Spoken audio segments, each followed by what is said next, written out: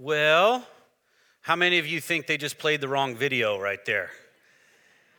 If you are brand new with us, we embarked on a study in the Gospel of John a few years ago. Really, it's been a few years, called Believe, a study in the Gospel of John. And we would take breaks here and there to do some different topical series and things like that. But we are finally finishing our, not journey through the Gospel of John, our odyssey through the Gospel of John today in John chapter 21. If you have a Bible, would you open it up? If you don't have a Bible, there's one in the seat back in front of you. There's free Wi-Fi in here in the sanctuary, so you can hop on there at Bayview Wi-Fi and you can jump on your device. I will trust that you're not texting anyone or checking scores. There's no scores to check today. That's not until this fall when football starts back up again. And we'll be in John chapter 21. If you recall, there are 4 biographies of the life of Jesus included in the New Testament. 4 different individuals wrote them, 2 that were really close friends with Jesus and 2 that did a lot of research. And those 4 people are Matthew, Mark, Luke, and John. So Matthew, Mark, and Luke are called the synoptic gospels. That means same viewpoint. So they see the life of Jesus from the same view. And then John kind of sees his own view of the life of Jesus, not contradictory, just different than those other 3 writers of the gospel. And what John has done is he's gone through 20 chapters of Jesus' miracles and Jesus' teaching and what he claimed about himself and who he was and what he did and all that stuff. And he gets to John chapter 21. And John chapter 21, if you could just kind of wrap one word around chapter 21, it's all about memory. It really is. And memory is a powerful thing. Memory is a powerful thing. I actually did some research this week on memory because John chapter 21 is all about memory and remembering. And I found that memory really is a powerful thing. A short-term memory, a long-term memory, emotional memory. We can actually write memories into our mind. We can place memories into our mind, and others can place memories into our mind. It's really a fascinating thing, and it drives us, and it motivates us, and it shapes us. If you think about it, you really are a cumulative effect of all your memories. You know, what's happened in the future hasn't happened yet, so it's all your memories that really shape who you are. And I was watching a TED Talk this week about memory. You guys watch TED Talks ever? Yeah, okay, so I was watching a TED Talk on memory. If you check it out, it's really, really fascinating. Just type in, Google TED Talk on memory or whatever. And this scientific psychologist was suggesting that memory is less like a recording device and it's more like a Wikipedia page. Here's what she means by that.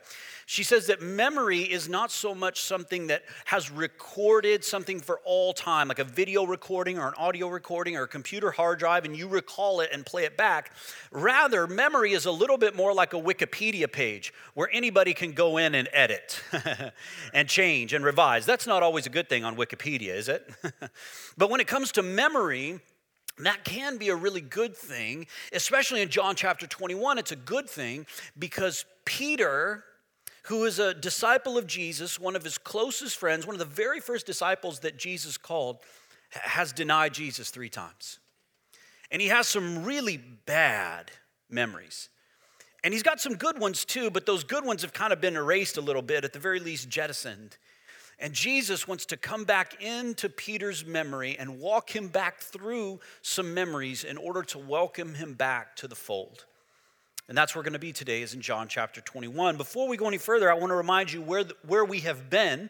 And at the end of John chapter 20, John writes this. He says, Jesus did many other signs in the presence of his disciples. So I've written a bunch of them here, but he did a whole lot more, which are not written in this book. But these are written so that you may, say that word with me, believe, right? That's what our series was called, Believe. And so that you may believe two things, that Jesus is the Christ and the Son of God. And as a result, by believing, you may have life in his name. So we've put this equation up here a number of times throughout the course of the series. But just so you know, what John is doing in this biography of the life of Jesus is he is writing so that you may believe two things, that Jesus is the Christ, the sent one from God, and the Son of God, in fact, very God in the flesh. And when you believe these things, believe is put your active trust in these things, you'll receive life in the name of Jesus. That's what John is doing. And so at the end of John 20, when he writes this verse, he really is concluding his gospel. He's wrapping it up. He's putting a bow on it. It's over. I've done all the claims of Jesus. I've done all the miracles of Jesus. I've done all the teaching of Jesus. I've even done the death and resurrection of Jesus. Now, Jesus did a whole lot of other stuff, but I wrote these so that you may believe Jesus is the Christ, the Son of God, and you, by believing, you may have life in his name. The end. It's over. But you ever watch those movies where it's like a true story, like Aaron Brockovich? Did you ever watch Aaron Brockovich? That tells you like how much I really love movies. Like that's the last movie I watched was Aaron Brockovich. I can't stand movies. I think it's a waste of 2 hours. That's my own personal thing. Okay, but at the end of those movies, you kind of wonder, like, what's that person doing now, right? You told a little bit of their story from the 70s or 80s or 90s or whatever. What are they doing now? And then at the end of the movie, there's that text on the screen that says, oh, now so-and-so is like living in Montana on their ranch with their 2 dogs and their grown children or whatever. So-and-so is still practicing law in New York or whatever it is. So John chapter 21 is a little that way. I mean, it was kind of like, whatever happened to Peter? And John goes, here's what happened to Peter. And he begins John chapter 21 this way. He says, after this, Jesus revealed himself again to the disciples by the Sea of Tiberias, and he revealed himself in this way. So the disciples are on the Sea of Galilee, the Sea of Tiberias. That's synonymous. Those are the same thing. And Jesus reveals himself to them. So what we know is that Jesus is about to reveal himself to the disciples. A couple things you need to know about that word, revealed himself. Number one is that Jesus is in total control. Do you see that? The disciples aren't seeking after Jesus. Rather, he's seeking after them. The disciples aren't going after him. In fact, they're running away. Jesus is seeking after them. His sovereignty and his power is demonstrated in this very idea that he is choosing to reveal himself. Pretty cool, by the way. It also tells us in the original Greek there, that word for reveal himself tells us, there's an implication there, indication that Jesus has changed in terms of physical appearance. So what has happened is that he's died, and 3 days later he's resurrected. Now he's in his glorified body. And we'll even see that later on in the text, because the disciples will see him from about 100 yards off, and they won't recognize him. One, because they're 100 yards away from him, but two, because he's in his glorified body. That's what that Greek word is indicating there. The second thing John tells us is after this is my favorite this in all the Bible. I love this. There's so many thises in all the Bible. This is my favorite this. Why? Because John is bringing to mind what? After all this, the New International Version translation says. After all this, after all what? Well, after all that I've written in the previous 20 chapters. If you go back to John 1, verse 1, if you hearken back to that verse, it's in the beginning was the Word, and the Word was with God, and the Word was God.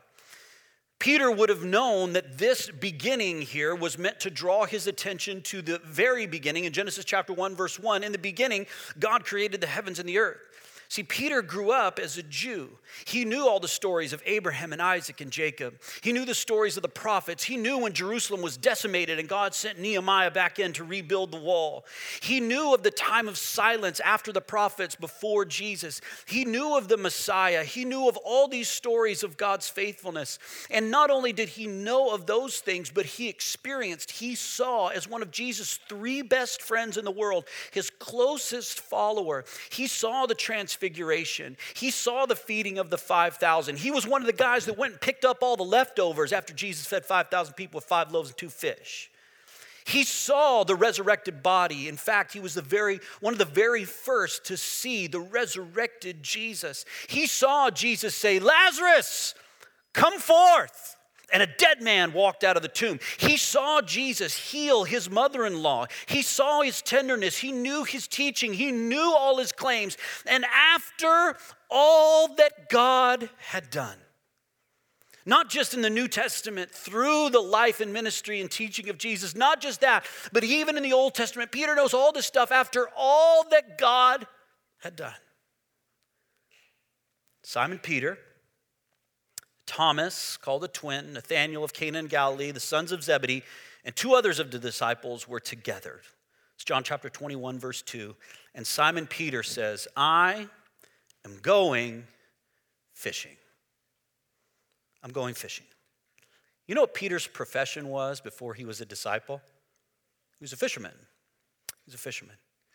So what John is telling us is after all that God had done, Peter returns to his old life. You ever done that before? You ever had a real experience with the living God? You worshiped him, you claimed his name, you prayed, you read your Bible, you experienced him. You had these moments where it was like the Spirit of God was almost palpable, near to you. I mean, who was closer to Jesus than Peter? And listen, friends, after all this, Peter goes back to his old life. Maybe God rescued you from something. Maybe he redeemed you. Maybe he brought you out of an old life of struggle and difficulty and sin and whatever. And there's this moment where for whatever reason, you return to that old life. And here's what happens. Sometimes when we return to that old life of sin, what we begin to experience is this word called shame, and shame drives us away from God. This is what Peter is experiencing right now. He's experiencing shame. Not, I have done something wrong, but I am wrong. Do you see the difference? I am unlovable. I am not worthy. I shouldn't even follow Jesus anymore. I'm just going to go back to my old life of fishing because there's no way he's going to accept me back after what I did. And this shame drives Peter and drives us away from God. I started to look this week at what's the opposite of shame? Is it pride? Like I'm not ashamed, but I'm proud? No, because pride still conceals like shame does. Pride still self-protects like shame does, but rather humility is the opposite of shame, and humility drives us toward God. See, shame says, I don't want anybody to know. I want to be secret. I don't want anybody to find out because I'm ashamed. Humility comes before the living God and says, I'm laid bare before you. And the response of the living God is, you are loved anyway. Now that's pretty cool. Watch Jesus help Peter transition from shame toward humility. Here's what he does, and he does it with Peter's memory. Simon Peter says, I'm going fishing. The other disciples, like a bunch of lemmings, go, we'll go with you. That night they went out, got into the boat, but that night they caught nothing. Now here's memory number one that Jesus is going to call to mind. When Peter was first called as a disciple, before he was a disciple, he was fishing on this very same lake, the Sea of Galilee, near Jerusalem. And he was fishing with James and John, and there was a crowd that was coming around Jesus, listening to Jesus teaching. So Jesus says, can I borrow your boat? And they said, sure. So he hops in, he pushes back out from shore, and he's teaching this big crowd. And then the disciples let Jesus know that they had fished all night, and well, not disciples quite yet, they're just fishermen at the time. They had fished all night and they hadn't caught anything. So Jesus goes, why don't we go out into the deep water, cast the nets again, give it a shot. Peter goes, hey, listen, Slick, you're a carpenter. Like, I'm a fisherman. It's what I do for my job. It's what I've done all my life. These are my partners, James and John. They're brothers. We inherited this business from our father. This is all that we do. And Jesus says, why don't we give it a shot anyway? And Peter goes, oh, okay, if you say so, we'll go out. So they go out, they cast their nets, and they begin to bring in so much fish that the nets begin to rip. Watch what happens. He, that's Peter, and all who were with him were astonished at the catch of fish they had taken. And so also were James and John, sons of Zebedee, who were partners with Simon. That's synonymous for Peter. Simon and Peter, same guy. And Jesus said to Simon, do not be afraid. From now on, you will be catching men. Now I've transitioned you from a fisherman to a catcher of men. And when they had brought their boats to land, they left everything and followed him. Fast forward 3 years, Jesus has now died and has been resurrected. And he's standing on the shore of that very same lake. And just as day was breaking, John tells us, Jesus stood on the shore, yet the disciples did not know that it was Jesus. Jesus said to him, "Children, have you caught any fish?" And they answered him, this is what I think the tone is, "No." Like, why would we still be out here? It's the crack of dawn, right? Like, it's early in the morning. We've been fishing all night. We haven't caught anything. Now watch Jesus. He said to them, "Cast your net on the other side of the boat. You'll find some." So they cast it. And now they were not able to haul it in because of the quantity of fish. It's Peter and James and John, perhaps even in the very same boat, certainly on the very same lake. Jesus standing at the shore and go, "Why don't you give something else a shot?" And it jogs their memory, and immediately what does John say? It's the Lord. Now I know who this is. You see, because 3 years prior, when these three guys were still fishermen, their whole life journey had been toward a certain end, toward a certain goal. That would be to be a disciple of a rabbi. They would have taken any rabbi, but they were passed by all the rabbis. In fact, it's kind of like being picked for a team and somebody goes, "Oh, we've got our 5, we've got our 11, we've got whatever," and we're not kind of picking you. They didn't get picked. Their dream, their hope, their goal didn't come to fruition. Nobody picked them. And then this really outstanding, spectacular rabbi named Jesus of Nazareth comes along and says, "I pick you." And you can see in your mind's eye, Peter's eyes sparkle and his eyes widen and go, "Me? Me? I thought I'd given up on my dream, and now I get to follow you." That's what every Jewish boy would have wanted back then, 2,000 years ago. So it jogs his memory of the very first time that Jesus called him and James and John, and they began to follow Jesus. And when Simon Peter heard that it was the Lord, he put on his outer garment, for he was stripped for work, probably just wearing a loincloth, and threw himself into the sea. Why you put your coat on before jumping into the water, I'll never know. But this is Peter, right? This is kind of how he behaves and how he acts. He stands up, "I got to get in the water. It's cold. Coat on." Whoop. And then he jumps in, right? And then the disciples, watch the disciples, they just came in the boat. It's like, "I don't know what you're doing, but we're probably going to get there before you," as they pass Peter in the water, kicking water at him. Dragging the net full of fish, for they were not far from land, but about 100 yards off. So they get up on land, and Jesus jogs Peter's memory for a second time. He wants to rewrite it a little bit like a Wikipedia page. He wants to revise it. The second memory is recorded in John chapter 18, and John talks about Simon Peter getting the opportunity to confess Jesus when Jesus is being taken to the cross. And yet, according to Jesus' prediction and prophecy, Simon Peter denies him. He eventually does so 3 times, and then a rooster crowed, just as Jesus had predicted. And just as Simon Peter had said, that will never happen. Not in a million years, not a snowball's chance will I ever do that. And Jesus says it's absolutely going to happen. And Peter denies his Savior and best friend, denies that he even knows him. He swears at a 13-year-old girl. He literally curses at her and says, "I have never met that man." She goes, "Your accent is Galilean. You've never met I've never met the man." And when he does that, John tells us that he was warming himself. Well, if he was warming himself, what's he warming himself with? It's not a wood-burning stove. It's a fire, right? He's standing around a fire when he denies Jesus. And when they got on land in John chapter 21, they saw a charcoal fire in place with fish laid out on it and bread. The last time we saw a fire in Scripture, Peter was standing around it denying his best friend. You know how smells can jog your memory? Like you smell rubber, or do you know what paperback books smell like? How does that jog your memory? Or does anybody, you have a specific cologne or perfume that if you smell it, it jogs your memory? If you're with your spouse, don't nod that hard. Yes, I remember, right? Some of you, it's a negative memory. The body is designed to do that.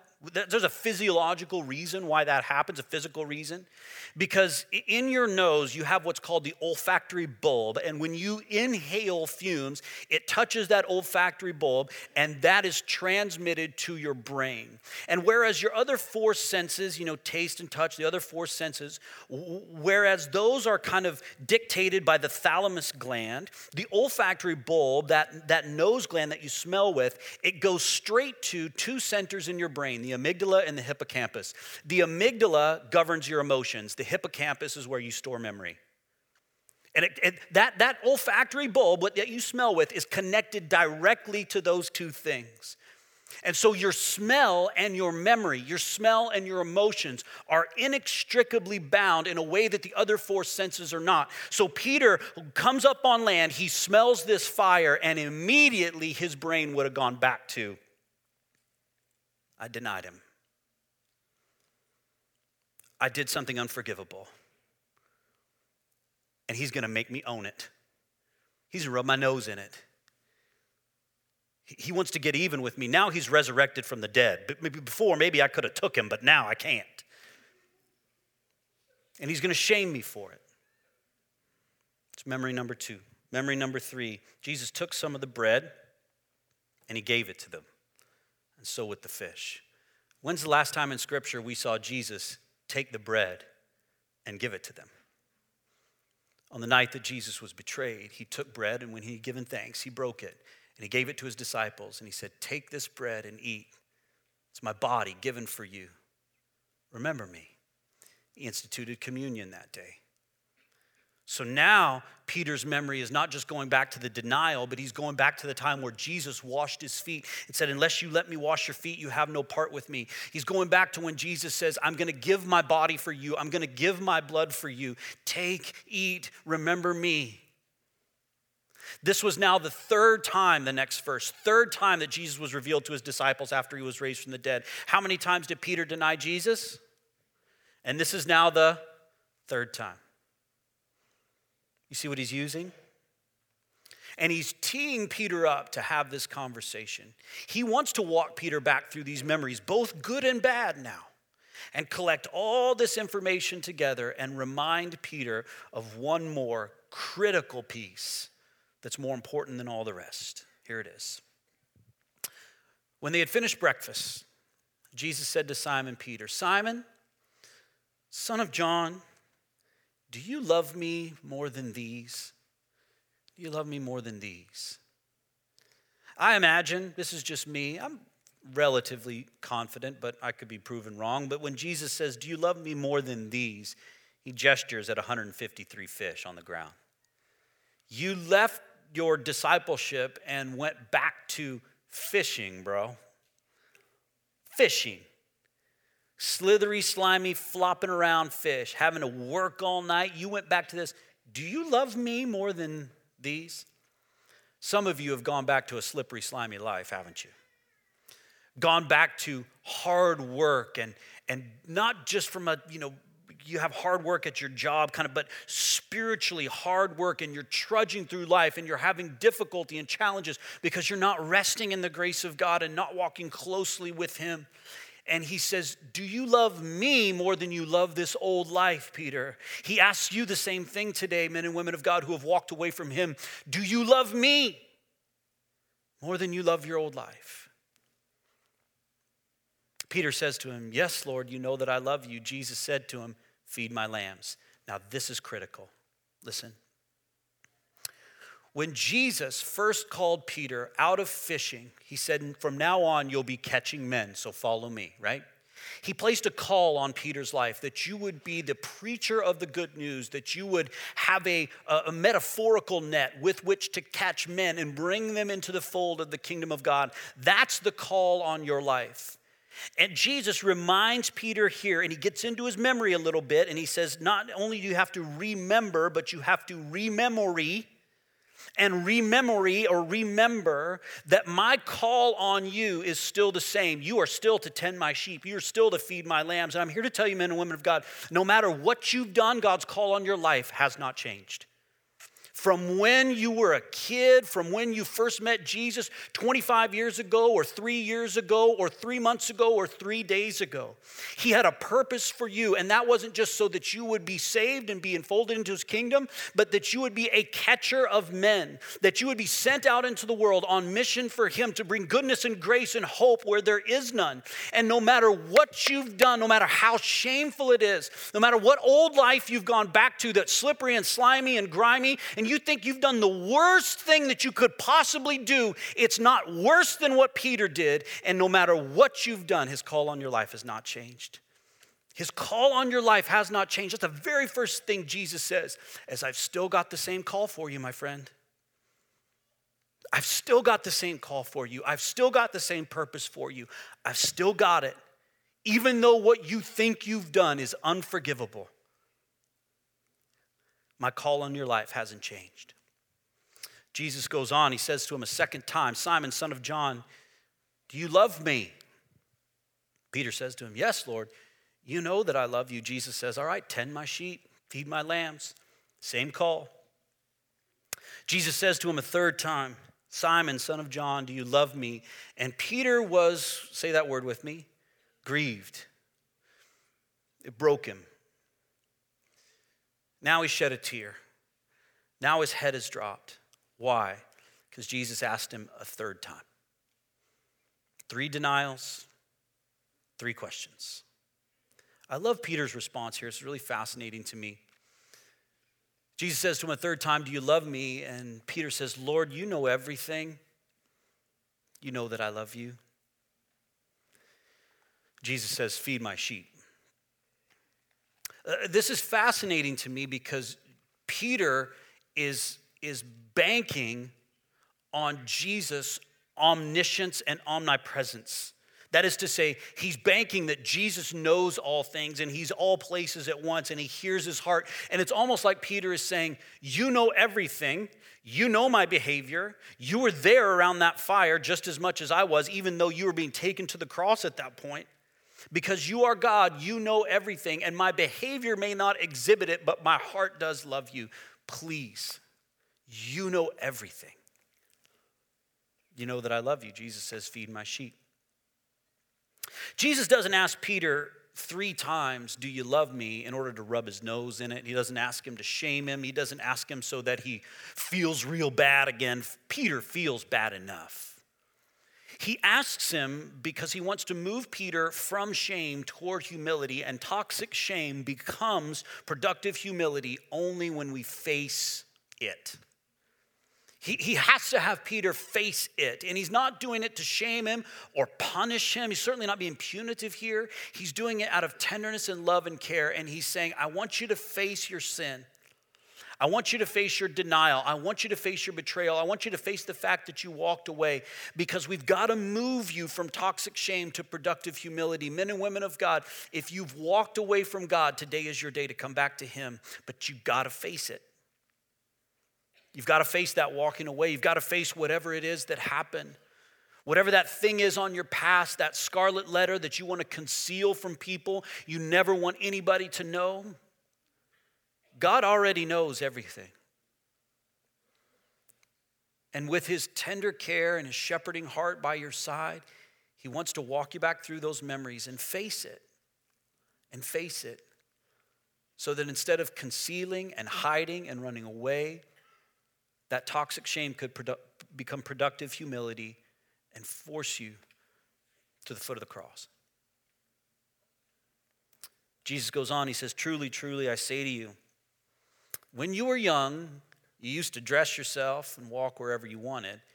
But when you are old, you will stretch out your hands, and another will dress you and carry you where you do not want to go. Jesus said this in order to predict the kind of death that Peter was going to die to glorify God. In other words, when Peter was older, someone would lead him to where he did not want to go. And then he would stretch out his hands and be nailed to a cross, just like Jesus was. And church history says that Peter looked at his crucifiers and says, I'm not worthy to die in the same manner as my Lord, so flip me upside down. And that's what he did. And Jesus spoke it even before it happened, predicted it. And then he turns and looks at Peter and he says to him, what? Follow me. The same call from 3 years ago, buddy. I'm not ashamed of you. I'm not mad at you. I forgive you. In fact, I still want you to follow me. In my mind's eye, I picture a rough and tumble fisherman. I've used this illustration before that fishermen back in the day were a little bit more like Hell's Angels than they were, whatever else, squeaky clean. I mean, this was a rough guy. This was a rough guy. And I picture him just breaking before a friend that he had denied and betrayed, before his Savior. Because Jesus has now taken apart his shame right before his very eyes. And he's walked him back through these memories that they have together. When he broke bread and gave it to his disciples, when he washed Peter's feet, when he very first called him out of fishing for fish and called him into fishing for men. Every miracle of God in both the Old and New Testament, he walks him through every one of those memories, good and bad. If you look in your Bible, the heading for this chapter in most Bibles is Jesus reinstates Peter. Peter had gone away from God. He had walked away from Jesus. Jesus brings him back to the fold in this one little statement here. He says, despite all this, you follow me. John tells us the story for two reasons. One is he wants us to know what happened to Peter, because in a couple of chapters, Peter will preach the gospel with boldness in the very beginning of the book of Acts, even though the mob that's before him wants to kill him. It's like, whatever happened to that guy? The guy that swore at a 13-year-old girl that you barely know Jesus or you've never met him before? And the guy that became the preacher of the gospel even when thousands of people wanted to kill him? What happened? That happened. John chapter 21 happened. The extravagant love and unconditional grace of God that's greater and bigger than anything you've ever done. That's what happened to Peter.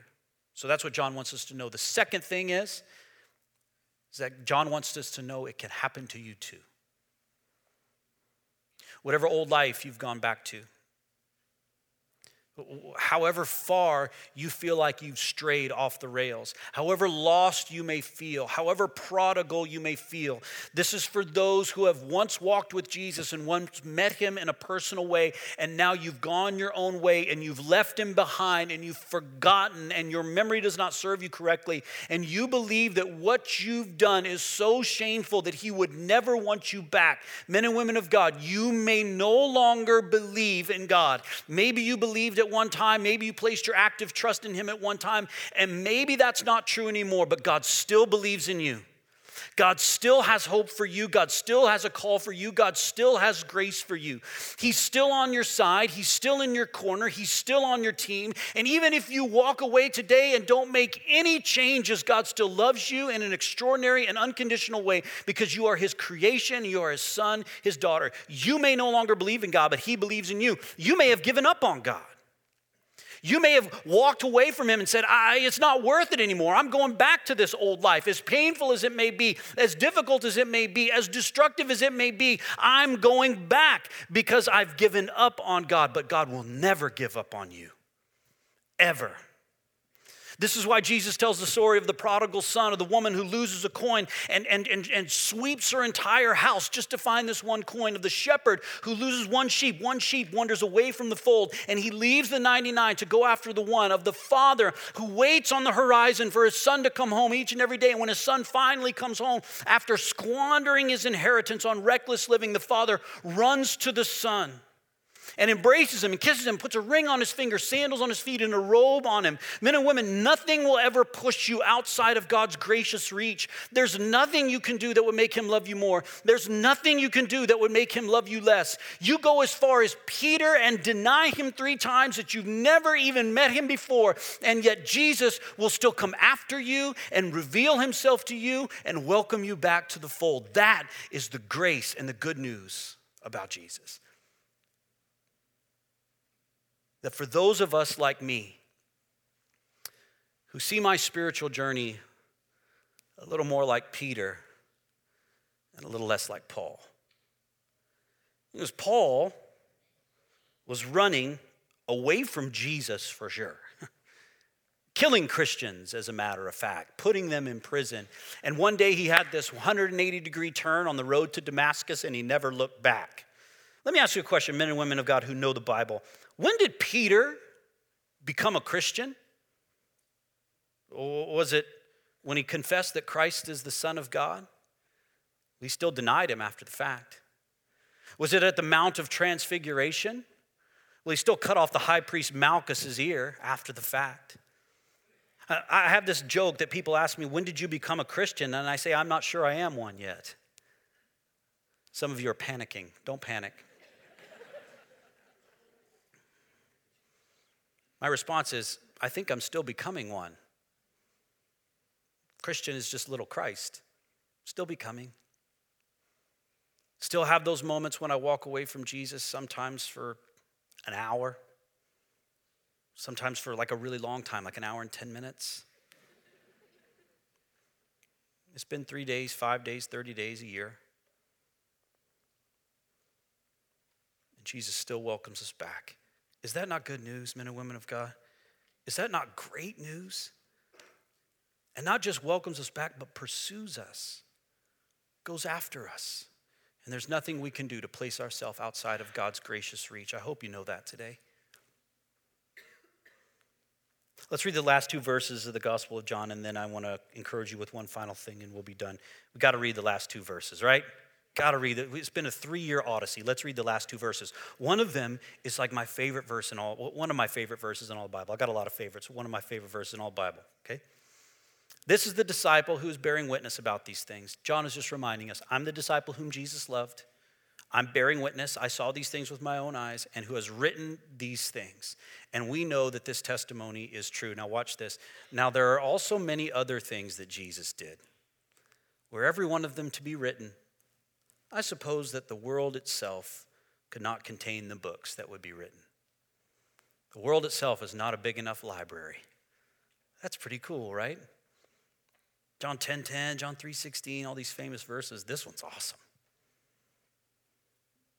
Later on in Peter's life, after he became the rock on which Jesus built his church, he would begin to write letters to the church before he was crucified and martyred there in Rome. And toward the end of his life, when Peter knew he was going to die, he wrote his second epistle or letter to God's church that was scattered all over the known world at the time. And that letter was circulated all over. In the very first chapter of that work, he begins to address those who have walked away from Jesus just like he did. He begins to talk to those and about those who had denied Jesus just like he did, who had gone back to their old life just like he did, who had stopped exhibiting those character traits of a little Christ just like he did. Remember we said John 21 is all about memory? Watch what Peter says to those of us who struggle. He says, for whoever lacks these qualities, these godly qualities, character traits, is so nearsighted that he is blind, having, say that word, forgotten that he had been cleansed from his former sins. Men and women, today God just wants you to remember and not forget. He wants you to remember his goodness and grace. No matter where you are, no matter how far you've strayed, if you feel near to God or far from him, if your life exhibits those character traits and qualities or if it doesn't, he just wants you to remember. He wants you to remember the bad things, not so that you feel shame, but so that you feel humility, so that you know of his grace and forgiveness, and so that you can bask in his glory, and so that he can use that brokenness to bless the nations. And he wants you to remember the good things too. The very first moment he called on you and called your name to follow him. The very first moment you sang, how precious did that grace appear the hour I first believed.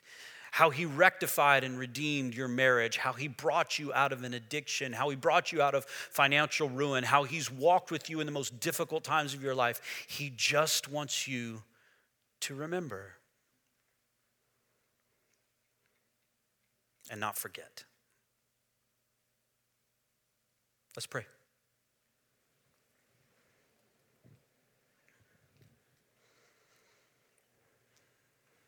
Jesus, you so graciously jogged Peter's memory 2,000 years ago. Would you jog our memory now?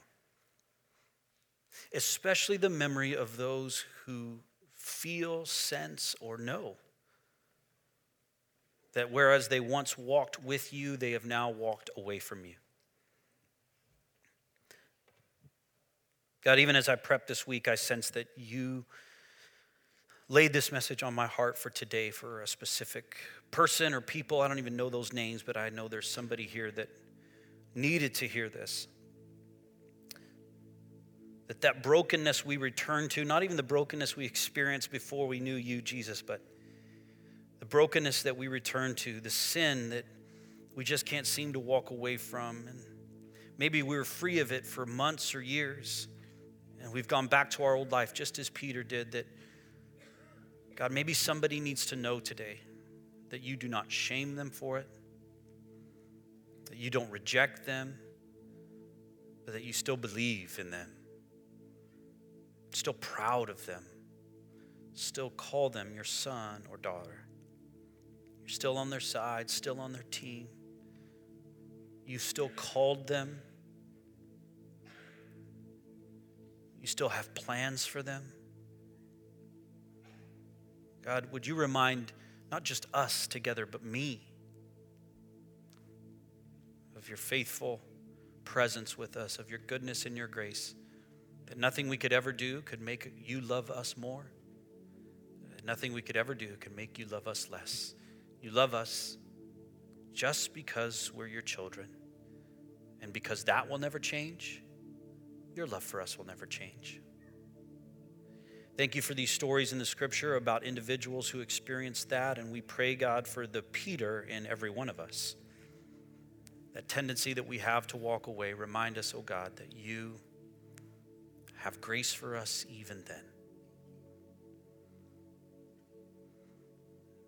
And God, my ultimate prayer is that maybe if someone has walked away from you today, that they would return to the loving arms of the Father and know that they are loved and valued beyond what they could even comprehend. In Jesus' name, God's people said,